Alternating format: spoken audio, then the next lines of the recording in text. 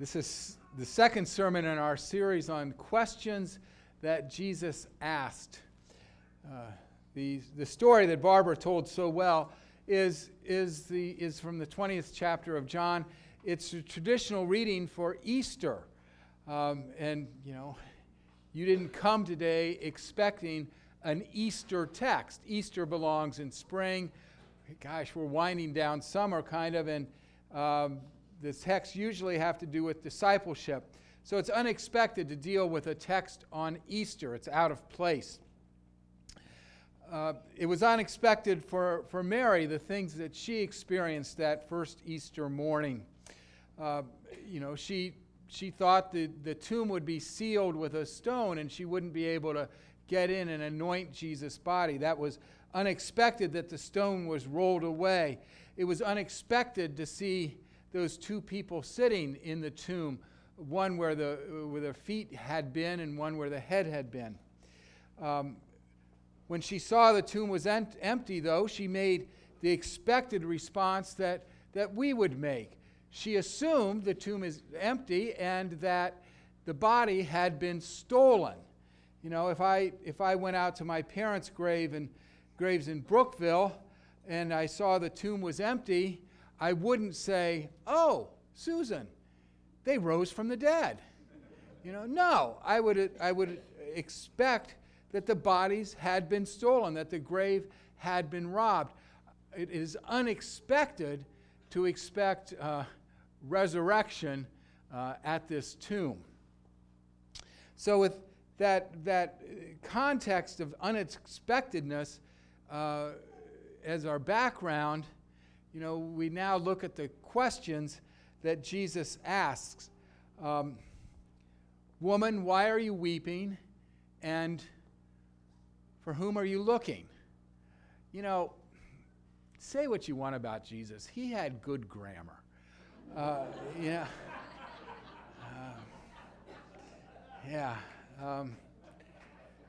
It's no other reason to read the Bible. It's got good grammar in it. On the surface, these questions seem somewhat insensitive, obvious, and kind of duh. I mean, she's standing there weeping. Why are you weeping? Well, they took his body. Who are you looking for? Jesus. Duh. On a deeper level, though, the questions in our life, questions engage us. When we are asked questions, we get engaged in the topic, and when we ask questions, it shows that we are interested. Colleen talked about this last week. Elie Wiesel said that when he was growing up and when he was in school, that when he'd come home from school, his mother would ask him, "What questions did you ask in class today?" She didn't ask him what he learned. She didn't ask him what answers he had. She asked him what questions he asked of the teacher. And for her, that showed whether or not he was engaged in what he was studying and what the teacher was talking about. And it's often, the questions that engage us, not so much the answers. And I think in our religious life, sometimes we get tired of people who have all the answers and are giving us all the answers before we've ever asked any questions. They seem so certain that they kind of turn us off and shut us down. For me, what's stimulating in the religious life are the questions that arise. And I think of our children always asking those questions, that kind of annoy us because we don't know the answers. But it's a way of engaging religion, and it's a way of engaging God and getting us engaged. And that's what was so good about Godly Play. It asks questions of the kids and gets them engaged. So, the two questions. Woman, why are you weeping? Well, she's lost. She's lost something. And she's looking for what she lost. and we weep when we lose something. This summer, Susan has altered her work schedule, and she takes off Fridays and goes out to Johnstown on Friday to look after our granddaughter Clementine, who's 1 year and 9 months. And Susan gets there about 8 and leaves 5 or 6, and feeds Clementine, changes her diaper, puts her down for her nap, plays with her, changes her diaper, feeds her, runs with her in the backyard, collecting sticks and stones and so on. And I've gotten into the habit of driving out to Jamestown, leaving here about 4 o'clock, getting there about 4:30, and spending about an hour with Clementine and Susan playing. And this past Friday got to be about 5:30, and Clementine's parents came home, and it was time for us to go. And I looked at Clementine and I said, "Well, Clementine, it's been great playing with you, but we have to go home now. Bye-bye." And she looked at me and she just burst into tears because she had lost her beloved grandfather. Yeah. But that's why we weep, because we've lost something. We've lost loved ones. We've lost jobs. We've lost houses. We've lost pets.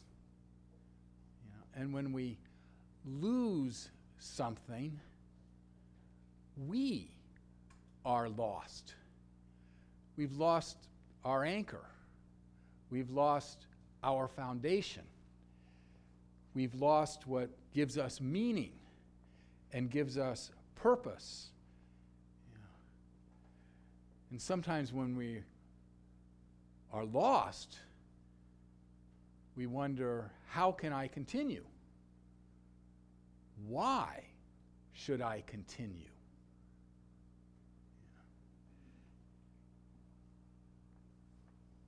When we, talk about that, why are you weeping and what we've lost, the next question that Jesus asks becomes obvious.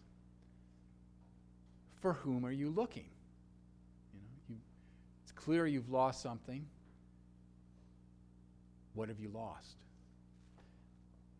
Now, it's interesting that Jesus doesn't ask, what are you looking for? In other questions, he does say, what are you looking for? But here, he doesn't say, what are you looking for? He says, whom are you looking for? It's a difference between what are you looking for and whom are you looking for. I tend to think what I am looking for can often be replaced. I lost my keys. I lost my book. I lost my notes. I lost my calendar. I lost my notepad. I lost my iPad. It's a nuisance, but it can be replaced. Who are you looking for is harder. I lost my spouse. I lost my father.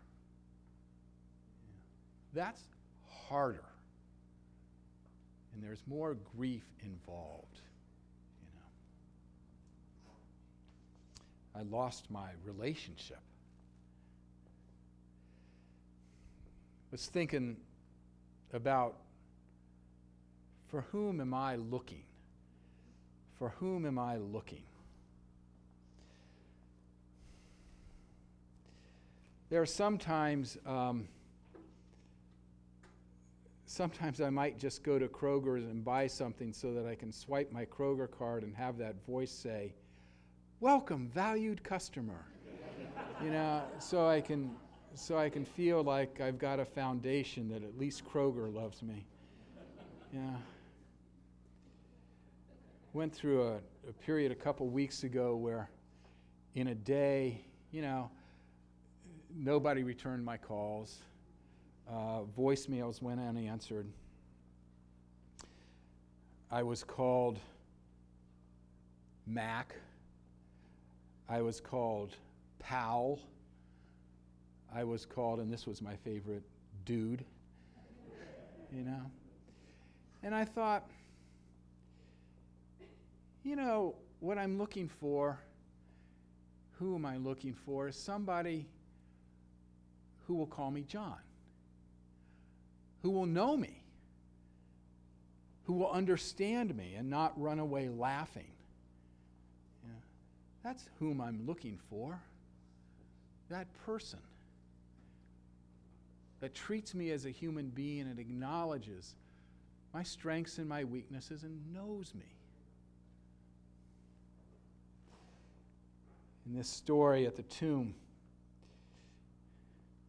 Jesus asks his questions, and they kind of plow the surface of vulnerability. They get Mary thinking and looking at her life and get her wondering, who am I looking for? She's ready when Jesus says, Mary. And she turns and says, Rabboni. She wanted to be called by her name. She wanted that relationship of someone who understood her and someone who knew her. And she turns. It's a significant turning for her to turn from her grief to turn toward life. And that often happens to us when somebody calls us by name. It's like we've gotten this infusion of life and got this infusion of new energy. And it's unexpected when it happens. Oh, that person knew me. That person understood me. These questions create this vulnerability where the person can get under our skin and get into our heart, and vice versa. When Jesus says, don't hold on to me, I think what he's saying is, you're not going to understand me or know me externally anymore. You're going to understand me in here. You're going to understand me in your heart, because we've gotten under each other's skin. Questions do that.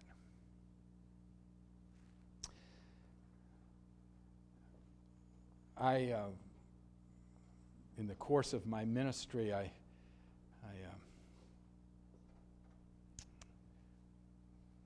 deal with people who are dying and minister to people who are dying. And once I went into a hospital room, and a person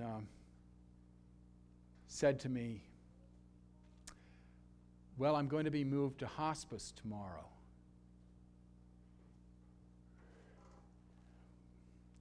Nothing creates an elephant in a room like a person saying, I'm going to be moved to hospice tomorrow.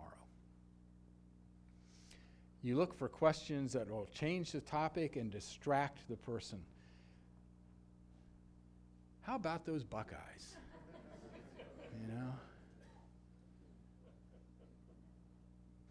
And the question I asked her, it's one of those rare moments of lucidity. I said to her, what does going to hospice mean to you?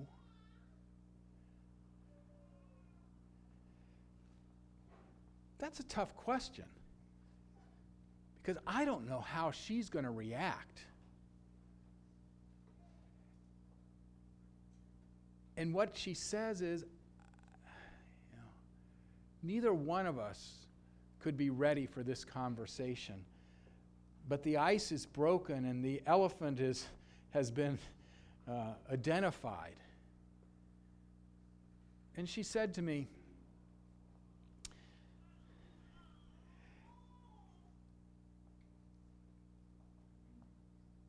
I'm looking forward to seeing Jesus face to face. I've always wanted to see Jesus face to face. So how do I feel about going to hospice? I feel good. Wasn't the answer I expected.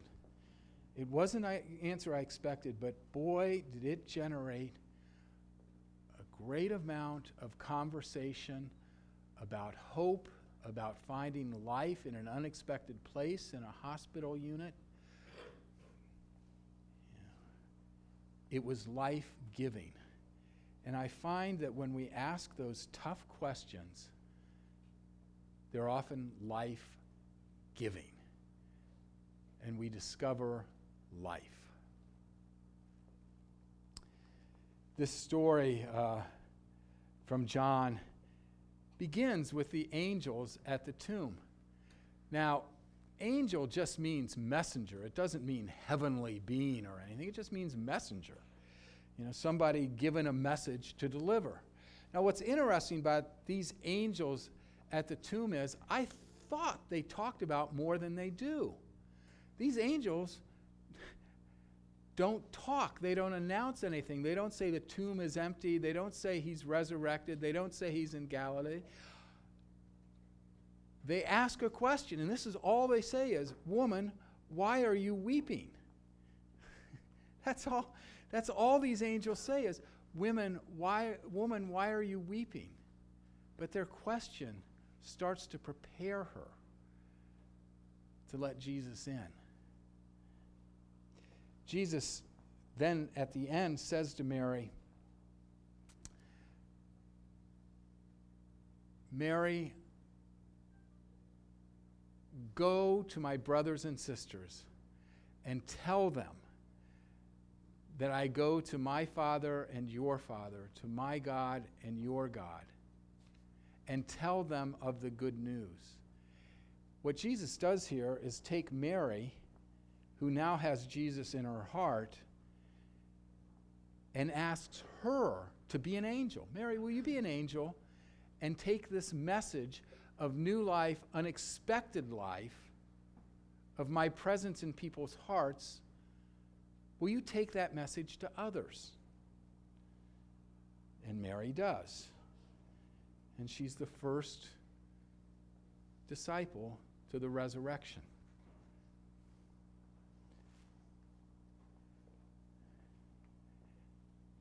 I think we can be angels. We can take the message of Jesus to other people. But we can also take the message of Jesus to other people, not by proclamation, but by our questions, by our listening and asking people questions. Well, what do you think about God? What do you think about Jesus? Tell me about the God you don't believe in. Tell me about the Jesus you have doubts on. These questions prepare people, and we can be an angel in that way. We can also prepare ourselves. Psalm 42 is a wonderful psalm. Why are you cast down, O my soul, and why are you disquieted within me? We can ask ourselves questions that prepare the ground. All of us have asked that question. Why are you cast down? Why are you disquieted? And the psalmist says, ask that question, prepare yourself, and hope in the Lord for the unexpected life that God gives us. May it be so.